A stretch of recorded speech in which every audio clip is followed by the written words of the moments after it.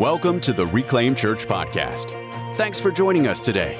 Whether you're a part of our Reclaim Church family or just tuning in for the first time, we would love to connect with you on Instagram at Reclaim Church or at our website at reclaimed-church.com. We hope this word encourages and inspires you today. Let's dive in.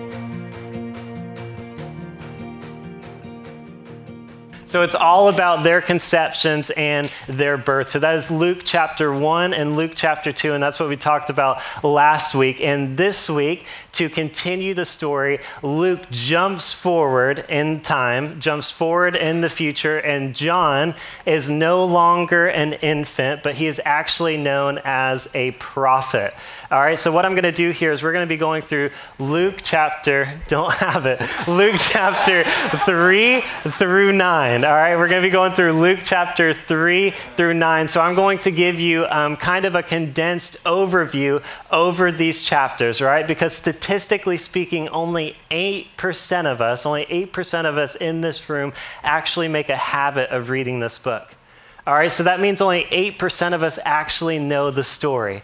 All right, so I've been trying to talk to you guys about the importance of reading along with us, but I'm going to talk about what is within Luke chapters 3 through 9, and then after I go over it, we're going to dive into a little bit of a story that I believe is a takeaway for you and I for today. All right, so again, Luke, after chapters 1 and 2, he jumps forward in time, and John is no longer an infant, but he is a prophet. All right, he is down at the Jordan River, and he is baptizing people. All right, he's leading this reconciliation. He's calling people to recommit themselves to God.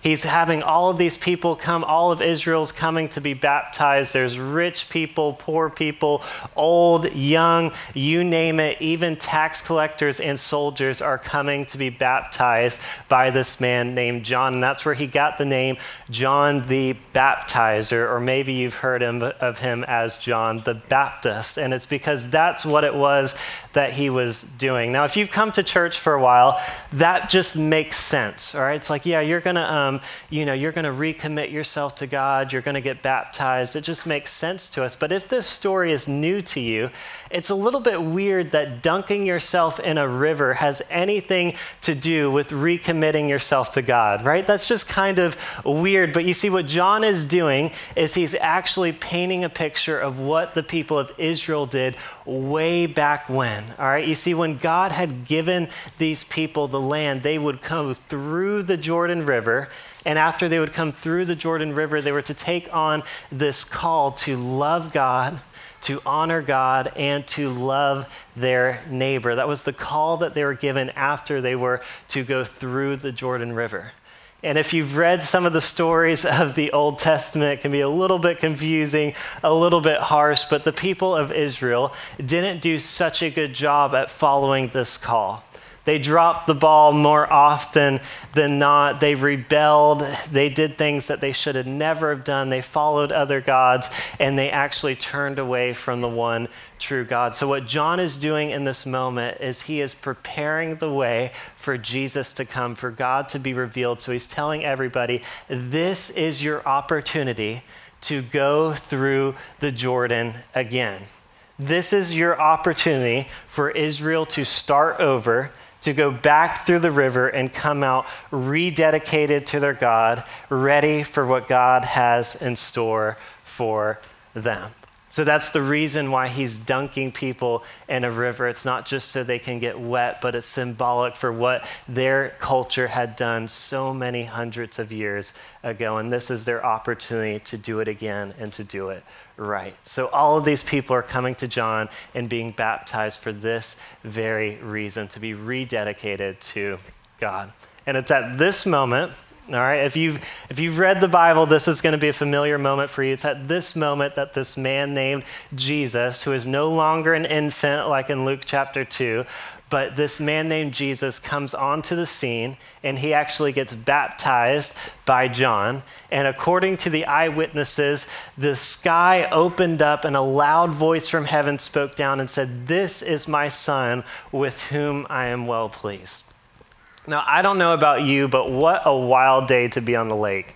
I mean, am I right? I mean, load up the family, go on the boat, and you're just chilling. There's some weird guy wearing some weird clothes shouting, and then all of a sudden, heaven opens up, and you hear a voice shout down that this is my son. I'm like, man, I picked a good day to bring the fam out to the lake, you know?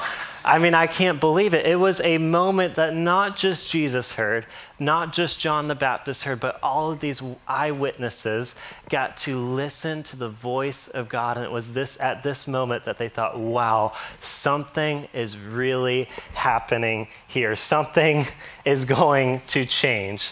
It was a pretty crazy day, and this is where we transition into Luke chapter 4, and Jesus ends up going into the wilderness, into the desert for 40 days, and get this, he had no food. All right, guys, I have done the Daniel fast for 2 weeks before, and around a day and a half to day 2, severe depression set in on me. All right, I didn't know I had an addiction to sugar. I didn't know I had an addiction to meat, but this 2-week period was supposed to push me closer to God, and I swear it just pulled me back farther. Like, it was a time of depression. My wife and I were doing it together. I'm not going to lie to you guys. She caved. She made me drive her to Moe's in the middle of the day. She got a burrito, and I was like, I'm still serving God. Like, you can eat your burrito if you want, but I'm going to fight through this with my bad attitude and depression, and I'm not going to eat that. And Jesus seems to have had just a little bit better self-control than me and my wife during our 2-week Daniel fast, because he went 40 days in a desert with no food. I'm like, Jesus, I can definitely make it through lunch. Like, I know if I'm busy and I got stuff to keep me occupied. But 40 days he went in the desert. And again, Luke is writing the story to Theophilus, and what he's doing is he's painting a picture of how the people in Israel, way back when, how they traveled in the desert for 40 years. And where they were called to trust God, to put their faith in God, they ended up rebelling. They chose their own selfish desires, ended up worshiping things that were not Jesus, and where man failed, Jesus comes and he succeeds. Through hunger, through temptation, this man named Jesus walks out of the desert with complete faith and hope in his God. And Luke's painting a picture that this man named Jesus is going to carry the story of Israel forward. Where we thought it ended, where it seemed to be a mess, this man named Jesus is going to carry it forward. And after the wilderness, Jesus came back to the region of Galilee, Jesus' hometown of Nazareth. And he's in the synagogue, and he's invited to essentially kind of preach. But what they would do is they would have this moment where the priest would come up and he would take a scroll and he would read from the Torah or from the prophets. And Jesus is invited to do this very thing. And he walks up and he opens the scroll of Isaiah. And this is what Jesus of Nazareth reads. Again, this is a pretty significant moment. And this is why Luke records it in his story to Theophilus. And it's recorded in Luke chapter 4, verse 18, but Jesus opens up the scroll of Isaiah and he reads, "The Spirit of the Lord is upon me. He has appointed me to bring good news to the poor." Now again, either this is brand new to you or chances are you've heard this time and time again, but have you ever asked yourself, why the poor? You know, did Jesus not come for the wealthy? Did he not come for the middle class? Do I have to, kind of give away all of my money, or do I have to make poor financial decisions for Jesus to come for me? Like, I was a good steward. Does that mean that Jesus isn't coming for me? And he came for the poor. So you see, in Hebrew culture, in our culture, poor just means you have no money, right? But in Hebrew culture, it meant a lot more than that. It meant that you were an outcast. It would signify to women or to children or to those that were marginalized. All of these people were considered poor, and it could even include people that had money. People like tax collectors many times were considered poor, not financially, but in the way that they viewed life. They were spiritually poor. They were needing something. They had lack. They had, no one desired them. No one wanted to be with them. They were outcasts. And those people in Hebrew culture were considered poor. And Jesus goes, those are the people that I'm coming for. Those that don't feel loved, that don't feel wanted, that feel like they made one too many mistakes, that have been outcast, that aren't respected. Those are the people that I'm here for. And he continues to read, and he goes, he sent me to proclaim that the captives will be released, that the blind will see, that the oppressed will be set free.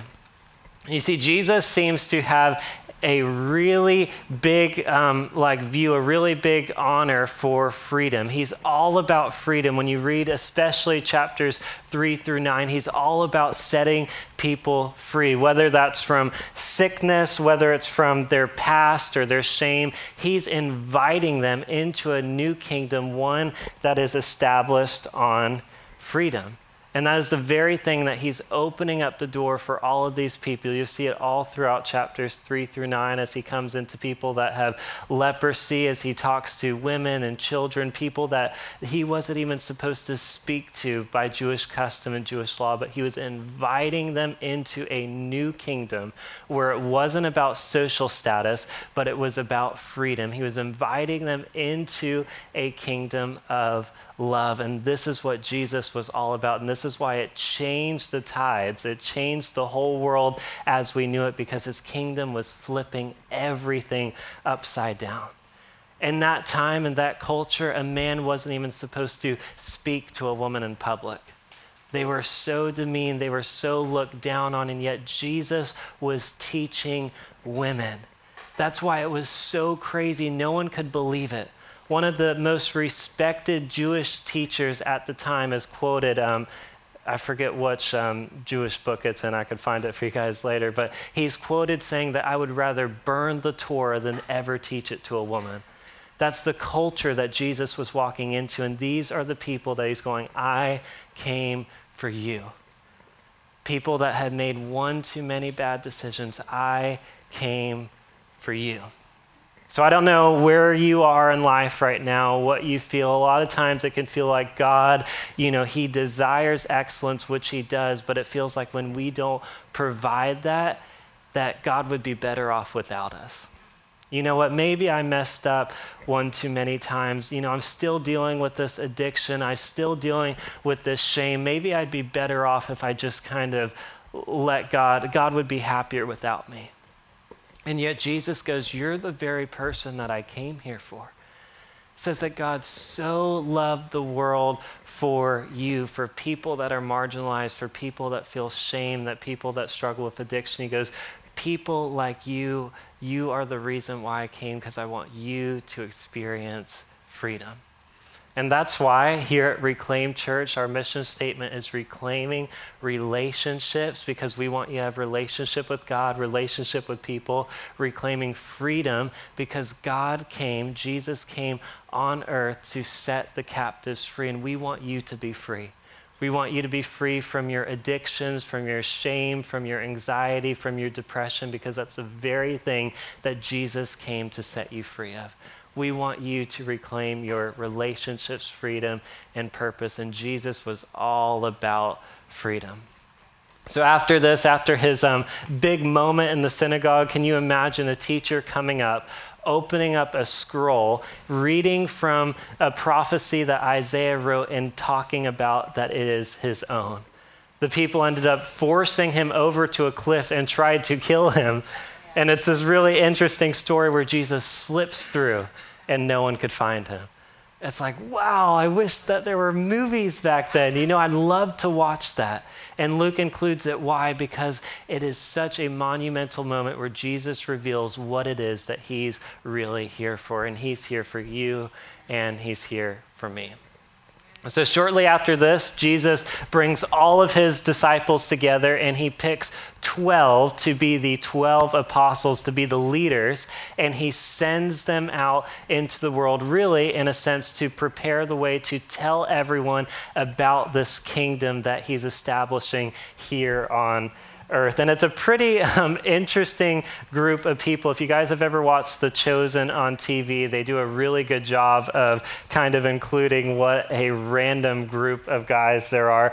There's a fisherman, there's a former tax collector who obviously worked for the Roman Empire, and then there's a former rebel who fought against the Roman Empire. Can you imagine bringing all of them together on the same team, and you're like, okay guys, so this is our call, this is our kingdom. It's one of unity, love, compassion, and it's like you have people that have been fighting against each other. And this is exactly what Jesus was all about. He was about bringing people together and going, my kingdom that I'm going to establish is not one where we overthrow Rome, but it's one where we flip the world upside down, where we choose humility, compassion, love, generosity, and they go, these are the things that you're going to chase. And that's why when you read these stories, it's so interesting. These disciples will be off in the corner arguing about who's best. And it's like Jesus runs in, it's like, you're missing the call. You're missing the mission. We are here to be humble. We're here to be generous. We're here for love. This is the kingdom that I'm establishing. And he sends these 12 apostles out to tell everyone about this kingdom that he's bringing. So Jesus was teaching that inside this kingdom, you're called to reconcile, to live in unity, and following Jesus means entering into this new way of life. And in Luke 6, verse 20, Jesus says this, he lifted up his eyes on his disciples and said, "Blessed are you who are poor." Again, remember what that word poor means. Blessed are you who are poor, for the kingdom of God is yours. He's going, you're the people that I came for. You felt rejected, you felt outcast, but you're the reason why I came. This whole kingdom that I'm establishing is for you. And he goes, blessed are you who are hungry now, for you shall be satisfied. Blessed are you who weep now, for you shall laugh. Jesus taught to love your enemies, to be strangely generous, and to forgive and show mercy. It's really a completely radical way of life. And when they feel hungry, when they feel rejected, he's looking them in the eye. He looks up to the disciples. I just imagine this moment, him locking eyes with the disciples and going, you're blessed because you're poor. In the moments when you feel like you've been betrayed, that you're unwanted, those moments you're blessed not because it happened to you, but because of your hard times, Jesus is here for you. In the moments of rejection, in the moments of your finances not meeting, in the moments where you feel like everything's going downhill, it's in those moments that Jesus, God, so loved the world that he gave. You are blessed because you get to enter into a kingdom where all that isn't counted against you. You get to enter into a kingdom where you truly get to experience freedom. Something that many of us cannot even begin to comprehend. Scripture says that Jesus parts our sins as far as the east is from the west. So many of us want to hold on to them. We want to deal with our shame. We want to feel like, you know what? I owe this to God to deal with my burden. I'm a mess. I don't deserve God. But the point is, you're the reason why he came. You're the reason why he's establishing this kingdom. And we see this all throughout Luke's story. In chapter 9, he sends out his 12 disciples to tell everyone about this kingdom that he is establishing. Again, it's one of freedom, one of joy, one of love. But yet, in chapter 9, he also says something else about his kingdom that is a little bit different. It's a little bit shocking when you're hearing so much about freedom, so much about compassion, so much about love. This is what he says in Luke chapter 9, verse 23. He says, if any of you wants to be my follower, you must give up your own way, take up your cross daily, and follow me. Again, this might be a familiar passage, but let's put it in context again. He's leading up. This whole time he's talking about freedom, talking about love, talking about grace, and yet he says, if you want to follow me, you've got to deny yourself. Many of us think that's what freedom is. Freedom is being able to do whatever I want when I want it. But the problem is we've confused freedom with free will. You see, Jesus didn't have to come to give you free will. You already had it. All right? So the freedom that Jesus is talking about, the reason why the Son of God had to become a son of man is so that sons of men could become sons of God. All right? Our penalty for choosing what we wanted, to choose our own way, our penalty was death. Because of our own choices, because of sin itself, our penalty was to die. So that's why the Son of God became the Son of Man, so that he could take that penalty on himself. So get this, so that you could walk free. That is the freedom that he's talking about. It's free. It's being freed from your penalty. All of those poor choices that you've made, guess what? You can walk free from that penalty because of what Jesus did. It doesn't mean that you get to do whatever you want. You can do whatever you want, but with all of those decisions, you will also reap the harvest of the seeds that you planted. And Jesus is going, if you really want to follow me, if you want to be my disciple, if you want to follow me, you've got to deny all of those sinful desires. You've got to deny when someone cuts you off in traffic and you want to speak out and you want to tell them what an idiot you are. Those desires, those sinful desires that's the desires that we have to go, you know what? I actually chose to follow someone that has a kingdom that's completely different than that. So if I'm going to choose to follow him, I have to choose to deny my own sinful desires. When you just want to speak up, when you go, I deserve the credit, when you want the credit for that accomplishment that you had, those are the desires that we have to push down and go, no, I want to embrace a kingdom of humility. I want to embrace a kingdom of grace.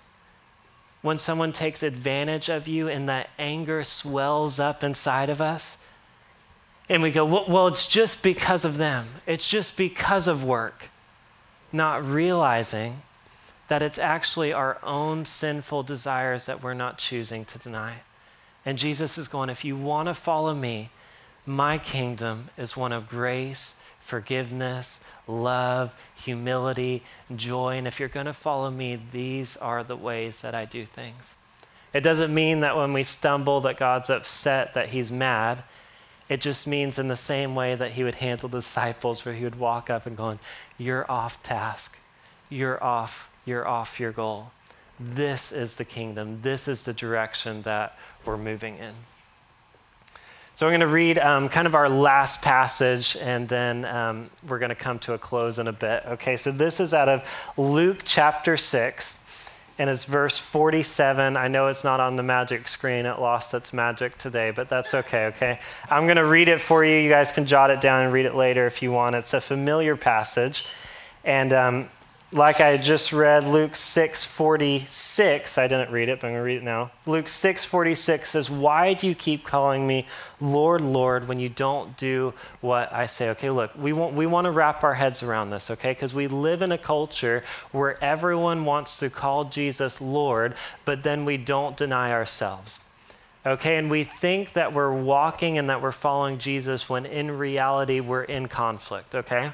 So this isn't condemnation, this is hopefully conviction, because I want God to convict my own heart, because there might be areas in my life where I'm walking my own way and I'm not following Jesus' way. Okay, so as we read the scripture, I'm going to do it in my heart, and I hope you're going to do it in yours. I'm going to ask God, what areas in my life Am I choosing my own path, my own desires over yours? All right, and this is what he says. Again, verse 46 is, why do you keep calling me Lord, Lord, when you don't do what I say? Verse 47, he says, I will show you what it's like when someone comes to me, listens to my teachings, then follows it. Okay, so he's going to tell us a story, but this is the background to the story. This is what it's like when someone comes to me and actually follows my teachings. It's like a person building a house who digs deep and lays the foundation on solid ground. When the floodwaters rise and break against that house, it stands firm because it is well built. But anyone who hears and doesn't obey is like a person who builds a house right on the ground without a foundation. When the floods sweep down against the house, it will collapse into a heap of ruin. So many times we read that, and again, we just put it onto, do you believe in Jesus? It's like, yes, Brother Steve, I believe in Jesus. My house is built on the solid rock. And guess what? Remember, the trials don't create the condition of our heart. They just reveal it, right? So when trials come, when floodwaters rise, we might believe in Jesus, but when someone cuts us off in traffic, when our friend betrays us, when we don't get the promotion, guess what? They reveal that we heard Jesus, but we never actually obeyed him. We heard Jesus, but we never actually obeyed him because we didn't choose love. We didn't choose compassion. We chose our own way. We go, I want justice for this. I want you to pay for what you did to me. You hurt me, and I want you to know it. And what do we call for justice when Jesus called for mercy?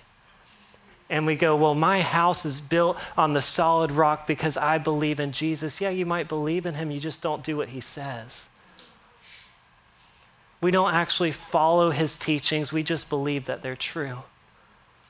When Jesus says things like we're supposed to have such a high value for reconciliation that when we walk in the church, and get this, when we hear that someone has something against us, not when you have something against someone else, but when we hear that someone has something against us, we're meant to lay our gift at the altar and go seek reconciliation with that person. How many of us actually do that? Or have we actually just heard the teachings of Jesus? And when someone actually has a problem with us, when those floodwaters rise, what does it do? It just reveals that our house was built on sand. We could go through teaching after teaching that Jesus taught us. When people hurt us, more often than not, we don't do what Jesus said. We choose our own way. And this isn't for condemnation. This is for conviction, because I'm going, God, please show me the times in life when the floodwaters rise. Because I realize that the trials are not creating the condition in my heart. Because this is what I do. Are you ready? Let's see if anyone else has ever done this. I'm upset because I had a bad day. I'm upset because my coworker was rude to me, and we feel justification for our mood. But guess what? You're only in a bad mood because the trials revealed what's really going on the inside. Your floodwaters just revealed that you believe Jesus, but you don't follow what he says. So let me ask you, when those floodwaters rise, what is it actually revealing in your heart? And Jesus isn't a God of condemnation where he goes, look where you screwed up. He's a God that goes, hey, we can do it better next time. Because Jesus says, do not mock the justice of God. What you plant, you will always reap. So guess what? When you plant seeds of anger, you will always reap seeds of anger. And when you plant seeds of grace, when you plant seeds of forgiveness, you will always reap grace and forgiveness. Many of us are in this poor cycle, not because of God not listening to us, not because the world's out to get us, but just because we've been believing what Jesus said, but not following what he taught.